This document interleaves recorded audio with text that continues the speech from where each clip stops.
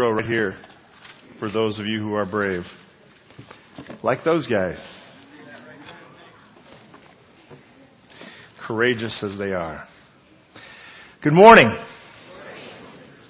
I have one little announcement that apparently we didn't get this week, and that is just for those of you who are planning to send your kids across the country to Wisconsin, to Oshkosh, Wisconsin. Some of you are planning to send your kids away for a week and go do something else. There's a meeting for you next week right after church. Bring some food. We'll share for a potluck. And those families that are planning on their kids going, this meeting is to help you get ready, to figure out what to pack and all those sorts of things so that your child gets there with toothbrush in hand, which is all that everyone, toothbrush and deodorant. Those are probably two things everyone else wants them to bring. But if you can just remember that's next week. It'll be in your bulletin, but by then it'll be too late for you to have really planned for it. So just a little bit of a reminder for you. We have been talking for the last few weeks about some of the major prophecies in Scripture. We're not trying to cover all of Daniel and Revelation. That would take us a long time. We're just trying to cover some of the major steps and major prophecies in Daniel. We're in Daniel chapter 9 now. If you have your Bible with you, you might want to open there. The primary things we'll be talking about will be on the screen, but I'll be skipping some verses you may want to fill in the gaps. As we talk about this morning, I just remind you where we've been. Remember when we've been talking about Daniel, we've been talking about a few pieces here. We've been talking about the fact that this is a story that has a context and a place in time. That the man Daniel himself is a person. It's a real guy who lived in a real place, who was in exile in a foreign country. And by the time we get to this chapter, he's been in exile for like 65 years. 67 actually, I believe is the number. That's a long time. He's basically lived his entire adult life under Babylonian rule as an exile, as a person who's been taken there forcibly and forced to work in service to the king. So understand the heart of the man, the message to the man and the message to the people. His friends, his family, children that have been born in Babylon know nothing else. There could easily be a 60-year-old, 65-year-old person who has never known anything but Babylonian exile among the Hebrews. That the many of the older people who were taken there have died in Babylon. A generation has passed away. And there are very few voices like Daniel's left saying there is a place where we belong. There's a land that is ours. There's a country. There's a city that is the city of our God. There was a temple there. And fewer of those voices are left. And Daniel is writing those last messages of his life to those people. By the time we get to Daniel chapter 7, we've seen Daniel's faithfulness to God. Small things and large things. We've seen Daniel's commitment and God's commitment to him as well. And the story's been telling the people, it's okay, God is with us even when we're not in the place where we belong. We do not belong in the place where we are. We are children of the promise and therefore children of the promised land. And that was true of Daniel's family, and it is true of yours. That we are just passing through this planet on our way to a better life and a better place and a city whose founder and maker is God. That is Daniel's message. In the end, God is the winner. God is the victor. And you do not have to feel like an exile because you serve a living God who is still on his throne, still caring for you, still loves you. He knows the end from the beginning, and he's proved it to you by demonstrating the prophecies that he's sharing. When we get to Daniel chapter 9, we have seen the angst of Daniel building. The angst of Daniel started after his vision in chapter 7, where he was upset after the vision. He was frustrated after the vision because he didn't understand why this 1260-year period, this 3.5 times that were in there, were related to his people. He didn't understand what that was about and he was upset by it. Next chapter, chapter 8, he sees this little horn power that he had seen before in chapter 7. Now it's really going for it. It's really taking after the people and it's persecuting the people of God. And now he sees the time prophecy that's 2,300 years long. And Daniel comes to the conclusion that most of us would. Lord, are you telling me that the people of Israel are going to be persecuted for another 2,000 years? That's more than I can handle. That's more than I can take. That can't be possible. So Daniel does two things as we begin chapter 9. He starts a research project.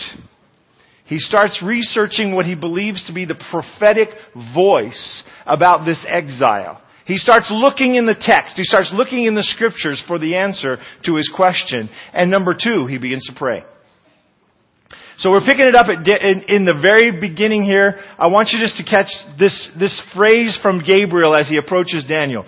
Finally, he comes to Daniel with an answer, and he says, while I was speaking and praying, confessing my sins and the sins of my people Israel, and making my request to the Lord, my God, for His holy hill, while I was still in prayer, Gabriel. Do you know what Gabriel did? Gabriel came. While he was still in prayer, Gabriel came. God showed up. Now I want you to recognize that this man is living now 10 years after chapter 7. Or chapter 8. So we've been looking at periods 7, 3 years later, 8, now 10 years later, 9. Okay? This is not happening boom, boom, boom. We read this passage as if this happened, then this happened, then this happened. This didn't happen in a week. This happened in a decade. This happened in more than a decade. From 7 to 9 is 13 years of Daniel's life. 13 years of Daniel's life when Daniel is probably in his 80s. When he's in his 80s, he's waiting on God. He's waiting for an answer. He's coming to God as time is clicking by and time is clicking by and time is clicking by. In the first year of Darius, son of Xerxes, a Mede by descent, who was made ruler over the Babylonian kingdom, in the first year of his reign, I, Daniel, understood from the scriptures, according to the word of the Lord given to Jeremiah the prophet, that the desolation of Jerusalem would last how long? 70 years. It's been about 67 years as he writes. So what's he expecting the outcome to be? It's okay to answer when I ask a question. It's been 67 years. What's he expecting is going to happen? Very soon, Israel's going home, right? He's expecting very soon that there's going to be a release of the captives and he's going to be able to go home. He's been 67 years waiting. He's gone back and checked the record. I want you to notice what he says. I, Daniel, understood from the scriptures according to the word of the Lord given to Jeremiah. Do you realize that is the same Jeremiah's book that you have? I don't know if that's cool to you, but it's cool to me. Here's Daniel sitting there in exile off in Babylon in 538 BC, rolling out Jeremiah's scroll and reading until he finds that place where Jeremiah says, this is how long you're going to be in exile if you don't straighten up. And he discovers that it's 70 years, and his heart starts to pound a little harder, and his breathing gets a little faster, and his eyes start to grow, and he goes, man, do you realize it's 67 years now? It's only 3 more years to the promise of God. And then you have to stop and wonder, is he thinking, okay, now what about this 1260 years when the saints are persecuted by the little horn power? And what about the 2300 years when this power of desolation is going on? I don't understand, God. Is it in fact true that Jerusalem is going to remain desolate and the temple is going to remain in its destroyed state for 2,000 more years? God, it can't possibly be. It can't possibly be. And so he's coming back to God, worrying about this and worrying about this and worrying about this. You get what I'm doing? You get what he's seeing? Do you understand his heart? Do you understand why he's praying? Would you be praying? Here's the deal, guys. It's a normal response that we're looking at. The prophets and the servants of God from those days to our days suffered the same kinds of worry and struggle and concern that we all have. If we were in his shoes, we would be doing what he did. We'd be looking in our Bibles saying, hey, Lord, it looks to me like this thing's about to wrap up. What is this 1260 day thing? What is this 2300 day thing? What's going on? And that's what's frustrating him. That's why his heart is breaking. That's why he's worried, and that's why he's here. So I turned to the Lord God and pleaded with him in prayer and petition, in fasting and in sackcloth and ashes. Do you think he's serious? Yeah, these are symbols of the seriousness with which he's praying. I turned to the Lord God and I pled with him. He's very serious.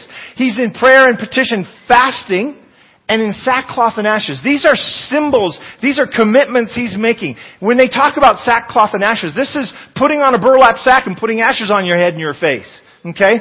This is a commitment, a public commitment to prayer. His fasting is, I am not eating until I get an answer here. I am waiting. I am fasting and praying until this happens. We do not take this as seriously as we should sometimes. We, I think, should be fasting and praying, and maybe we should try a little sackcloth and ashes. You know, if you showed up and worked with a burlap sack on one day, people would know something was going on, right? That was the point of this. It was a public demonstration that he was making a commitment to pray. And that's what he was doing. Now imagine he shows up in the king's palace wearing his sackcloth and ashes that day. What are you praying about, Daniel? What's on your heart? Oh, my city lies desolate. My temple lies desolate. My people are captive here in Babylon. And I believe that God is saying we will go home in 3 years. Darius the Mede shows up to be the king. Cyrus marches through the gate. I love the story that must have happened when Cyrus marched through the gate. I think that what happened was Cyrus marched through the gate. Daniel took out his iPad and he said, look at Isaiah right here. Isaiah named you 100 years ago, Cyrus. You are God's servant. You are here because God sent you. And you can hear it in the statements made by the Persian kings that they believe that Daniel's God is a real God. And in fact, if you know anything about Zoroastrianism, Zoroastrianism is the Persian national religion that flows out of this time period. And it's a monotheistic religion who believes that there will be a Messiah to come. That sounds an awful lot like Daniel's religion, doesn't it?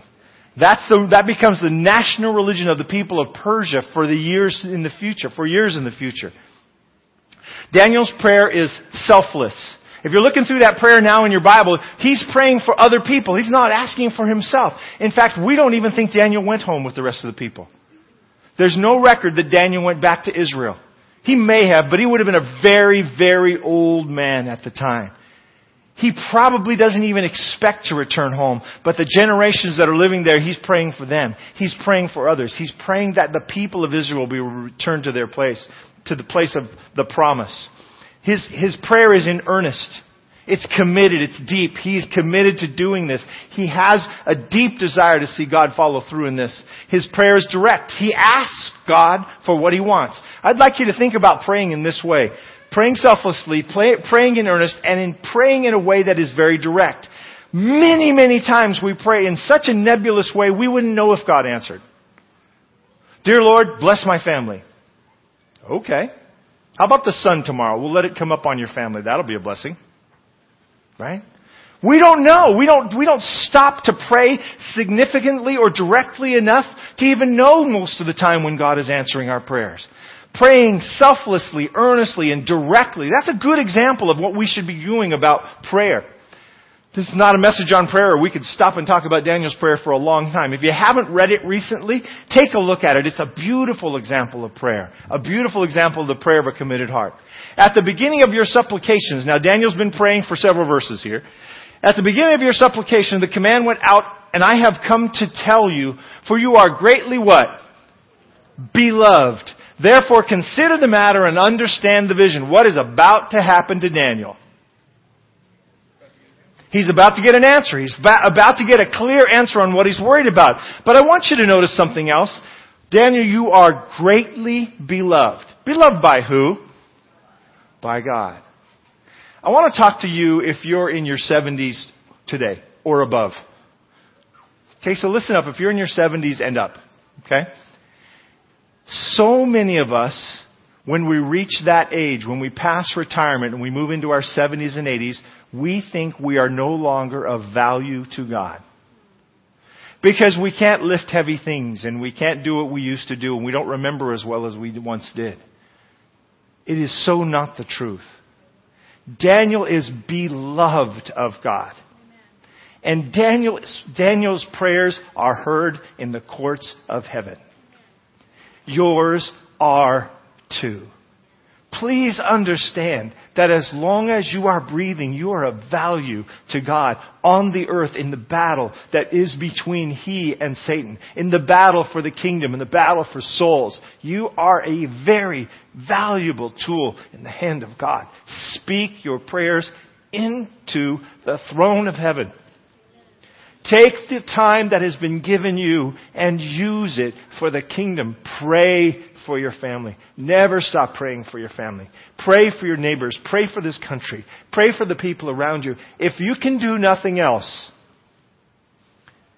prayer is one of the most significant things you can do. All the other things we do are enlightened and empowered by prayer. You know, we go out so often in our youth and we pick up the shovel and we start to work, not realizing that without prayer behind what we're doing, there is so little effect in the end. There's almost none. I just want to encourage you. Pray, pray, pray. And if you're retired and looking for something to do, call the church. We'll find something. But I want you to understand, Daniel probably went when he was in his teens. Most people think around 15 to 17 years old. He's been in Babylon for 67 years. How old is this guy? He's in his 80s. And God says, I've been listening to you. I've heard your prayers. I'm here to answer. You are my beloved.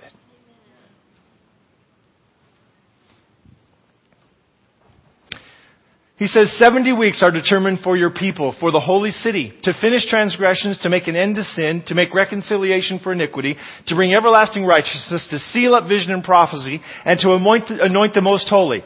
If this were the to-do list that you were given, how would you handle it? Here's your to-do list, church. Here's what you're going to do. Rockland, this is Grace Point. This is your to-do list. 70 weeks. We're giving you 490 years. We're going to give you, in the next 490 years, you need to finish transgression. That'd be good. I'd like to have that done with. Put an end to sin. We're all in favor of that, correct? Right? Oh, just making sure. To make reconciliation for iniquity. To bring in everlasting righteousness. To seal up vision and prophecy. And, oh, by the way, to anoint the most holy. If this were the to-do list, would it be a little overwhelming to you? Yeah, I believe it was overwhelming to him as well. Realizing what's going on here is beyond the reach of any human being. Do you recognize that? This is a list that is beyond the reach of a human. This is a list that requires God's intervention. In fact, this is a list that requires God to do it, right? So what does Daniel have to recognize from this list? This is a list of God's activities through the people of Israel that he is intending to quit. He is intending to finish in the next 490 years. Do you see that? Nodding is okay. As long as it's not one of those long nods. Okay? So you got the idea, right? This is a list where God is saying to the people of Israel, this is what I'm going to be doing. This is my intention for your people over the next 490 years. This is what I'm going to be up to with the people of Israel. Do you think this makes Daniel happy? You know what it says? It says for the next 500 years, I'm with you. I'm working with you. I, in fact, am intending to bring along the Messiah in about 490 years. Would that make you happy? Absolutely. If you're Daniel and you're waiting for the Messiah, the only thing bad about this is it's not sooner. The only thing bad about it is you're not going to see him in your lifetime. But he's saying the people of Israel are still going to be my people, the people of the promise. I'm still going to be working through them, and I'm intending to bring the Messiah to them in the next 5 centuries. You got it? You see the information coming out to Daniel. Okay? I think Daniel's beginning to appreciate the length of the prophecies he's been seeing. He's beginning to understand that there's a lot going on for a long time with God. Okay? The text continues. Know therefore and understand that from the going forth of the command to restore and build Jerusalem until the Messiah the Prince, until when? Till the Messiah the Prince, there shall be 7 weeks and 62 weeks. We've looked and we've looked and we've looked and we don't really have an understanding of what those 7 weeks are. But we know that 7 and 62 is 69. That's as far as we get here. We haven't figured out a lot about that first 7 weeks. There's some speculation on this happening and that happening and the other thing happened. We just don't have a lot of records. There's a vacuum in the record there. There's not really much in the terms of Persians, the Greeks, the Maccabees records. There's just not a lot in there about this first 7 weeks. We do know that 69 is what 7 and 62 make. So we're looking at 69 weeks until when? The Messiah, the Prince. Okay? Now I want you to catch a couple quick things. There were 3 decrees given to send Israel back to Jerusalem. Okay? Right after Daniel's prayer, right about 3 years later, at the end of the 70 years that Jeremiah predicted, guess what? Right on time, Cyrus the Persian says, you can go home. You can rebuild your temple. And so a group of Israelites went home right on time, as God predicted through Jeremiah. Is that good news to you? It's good news to the front half. Is it good news to the back half? Okay, here's what I want you to think about. God does things in a plan on time. If He says He's going to do things, He does it when He says He's going to do it. He had told them through Jeremiah, this is what I'm going to do. You're going to be in exile. It's a long time. You're going to be there 70 years. When that 70 years was up, they went home. Okay? The first degree, they could go home and start building the temple, and they did. They started having sacrifices. They started being involved with building the temple. There's a second decree that sends some more of them home about 5 years later, and those people again are working on the temple. Okay? What was the message from the decree for the going forth of the decree to restore and rebuild the temple?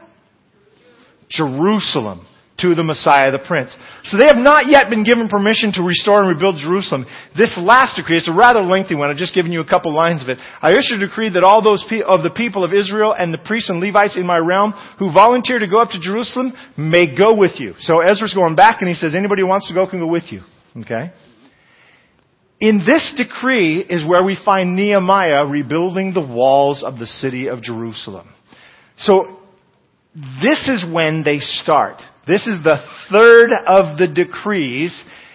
From Daniel 9, it's 81 years before this decree.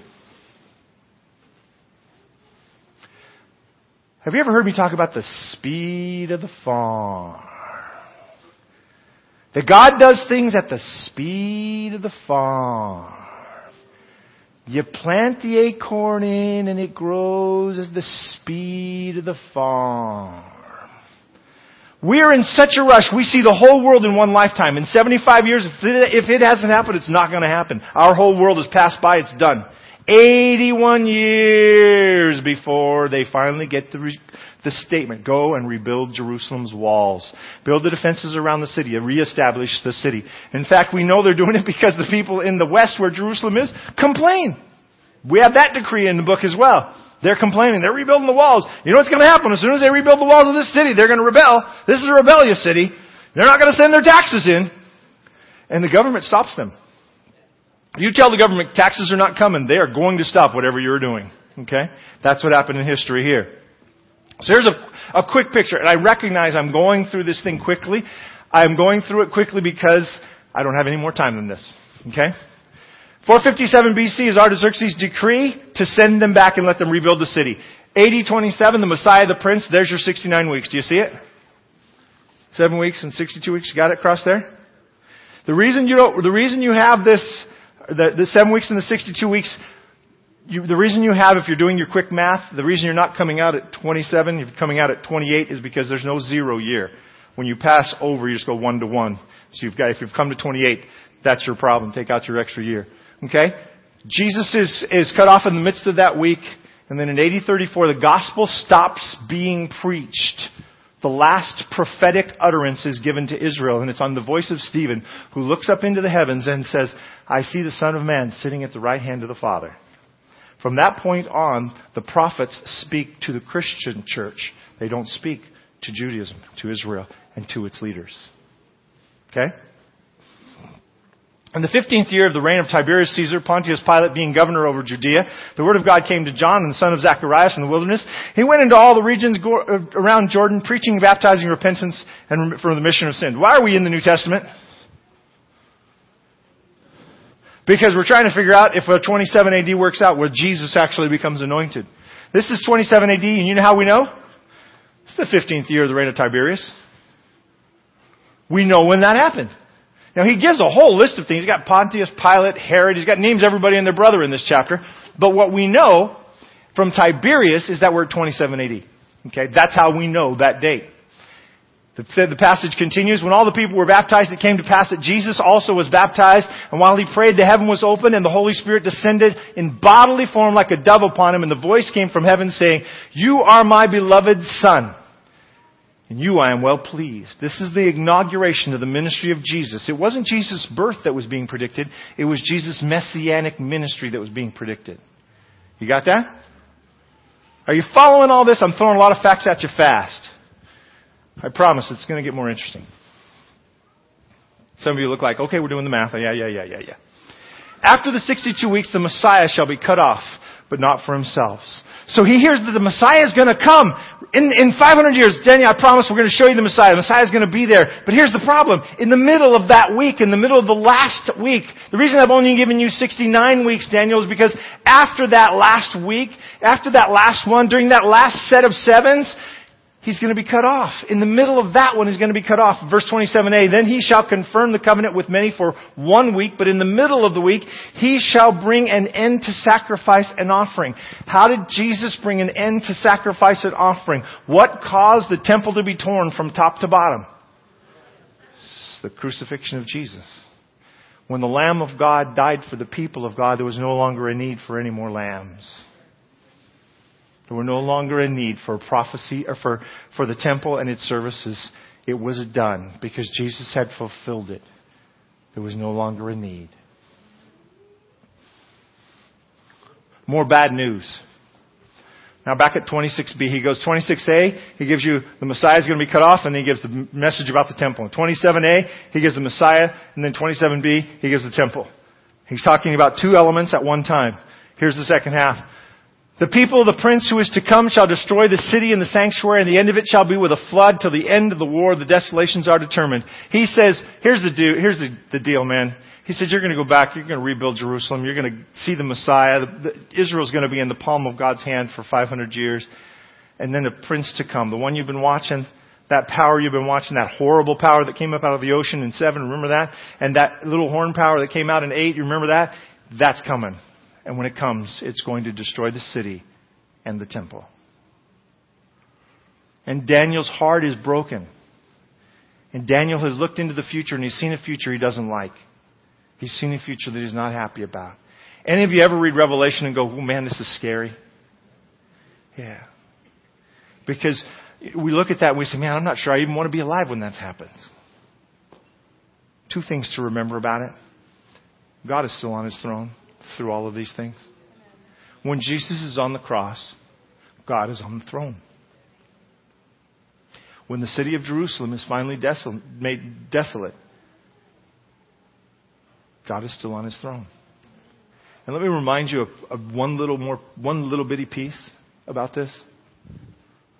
The reason the Romans come in is not because the Romans decided one day they were going to destroy the city of Jerusalem and the temple. They tried really hard not to destroy the city of Jerusalem and the temple. The reason they did it was because of the rebellion of the people. And if we had more time to dig into Daniel in these last few verses, I can show you out of the verse where the text speaks to their rebellion, not the Roman violence as the cause. I want to get this last piece. He will confirm His covenant. He will what? Confirm His covenant. You know the Bible has a term for writing a new covenant? When we talk about a contract, we said, oh yeah, she and he signed a contract, right? That's our shorthand for the whole contract was read, they figured it all out and they signed it. When they sign the contract is settled, right? In the Bible, it's called cutting off a contract. I don't know why it's called that. Maybe because you got to peel the hide off an animal or something to write this thing down. But it's called cutting a new contract or cutting off a contract. They cut off a covenant. Now for us, cutting off a covenant seems like you've destroyed it. But biblically, when you're making a new covenant, you're cutting it off. Okay? You notice Jesus is not cutting a new covenant. He's confirming a covenant with the people. For that last week, Jesus is pleading with the people of Israel not to abandon the covenant they made with God. In that last week, God is trying to reach out to Israel. He is trying to touch them and bring them and draw them. And the capstone on all of that is the cross of Jesus. In that crucifixion, in that moment, they should have understood. This is why Stephen being the end of this thing is so important. Because the gospel keeps being preached at Jerusalem and preached at Jerusalem and preached at Jerusalem. Why? Because God is still trying to confirm the covenant with the people of Israel. Israel has crucified His Son, and He is still trying to rescue Israel and draw them back into their covenant relationship with Him. Finally, with the stoning of Stephen, remember the story. Stephen goes about telling this long history of Israel. It seems weird when you're reading it in Acts. He's recounting all this history of Israel. It's great because you get a quick summary, but it seems kind of a weird thing for him to be doing. But it's also a very technical thing he's doing. He is filing a lawsuit against the covenant. Read your Old Testament. Every time God files a lawsuit where the covenant is mentioned, history of God's interaction with the people is restated. It's basically, look, God has been keeping His side of the covenant, and here again, and here again, and here again, and here again, and here again, and here again, and here again, and here again, and here again. And God is not failing you. You've been failing God. And when He says it, here's the capstone of this thing. Must you forever resist the Holy Spirit? That's what your ancestors did, and so did you.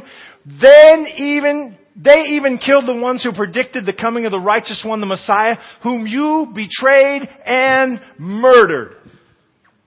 He is laying out the rules of the covenant. He's saying, God has always been faithful to you, and here's how you've responded.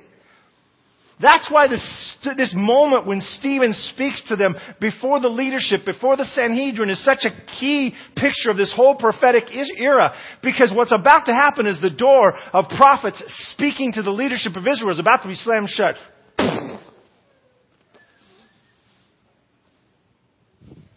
This is a last voice to them.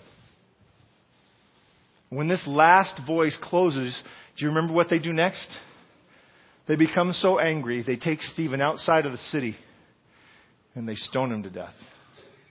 And at that moment, a young man named Saul, who will become Paul, is standing there watching. And it begins to change him. And in the next few days, his conversion takes place. We know this date of 34 AD for Stephen because Paul tells us that he's in Corinth 15 years later when a guy named Gallio is the head of that city. This guy was the head of the city for only 1 year. Pretty easy to figure that one out. Count backwards 15 years and you find Stephen stoning. What I want you to see in this is the solid nature of the facts that are being presented from Daniel to Jesus. 500 years later, Daniel is laying out the facts. He is saying, this is what's happening. If you struggle with believing the Bible, these prophecies are solid ground. They are really solid ground. God is revealing to the people of Israel what's coming. He's telling them factually, this is it, and this is it, and this is it. And then when we turn the history books and we look at the stories, there they are, exactly as described.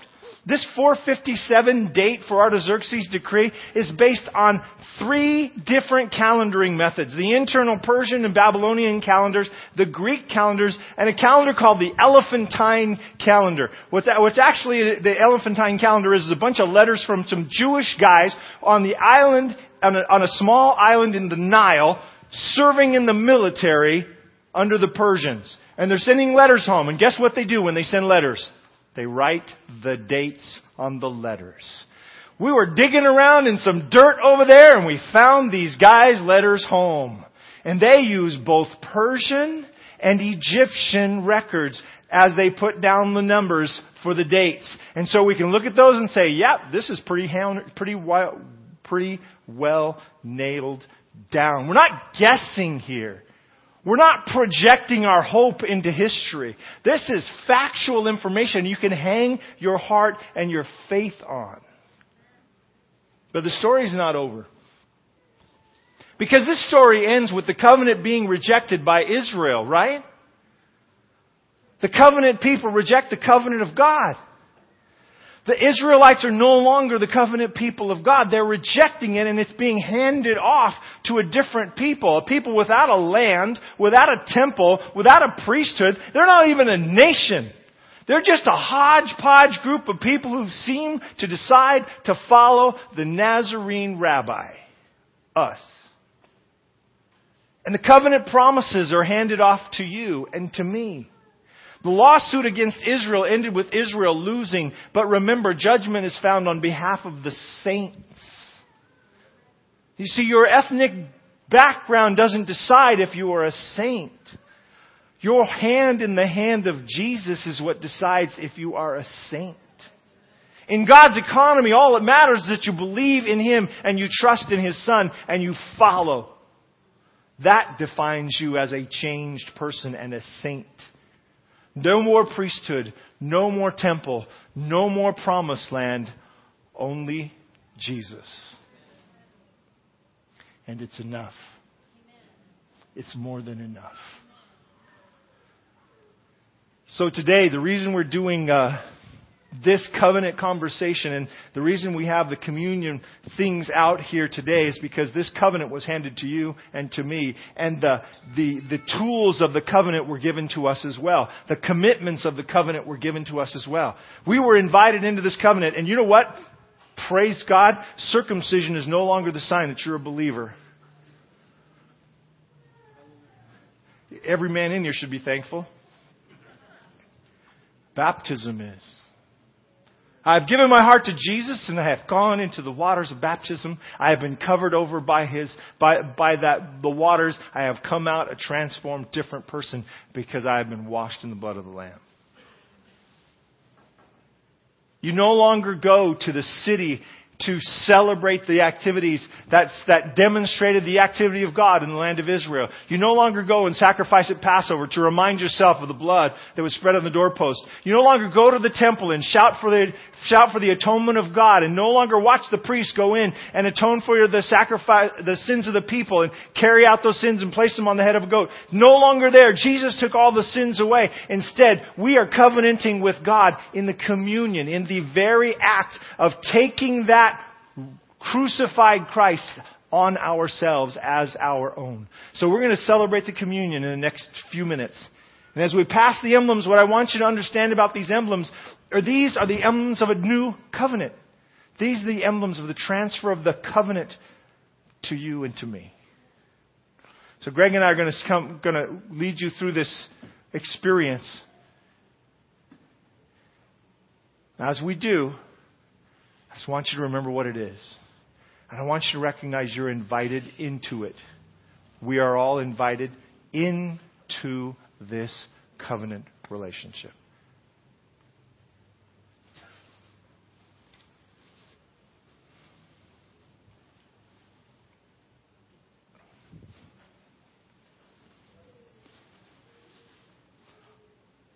When I told Greg we were going to do the wine first, he said, the bread goes first. It depends. If you read Luke, the wine goes first. It depends on where you're reading. So if you're always were a little confused on this, it's because the Bible is different depending on who you're reading. Okay? So I want to remind you, this is an invitation into the covenant from God. Amen. He said to them, I've eagerly desired to eat this Passover with you before I suffer. For I tell you, I will not eat it until it is fulfilled in the kingdom of God. Then he took a cup, and after giving thanks, he said, take this and pass it among yourselves. For I tell you that from now on I will not drink of the fruit of the vine until the kingdom of God comes. Let's pray.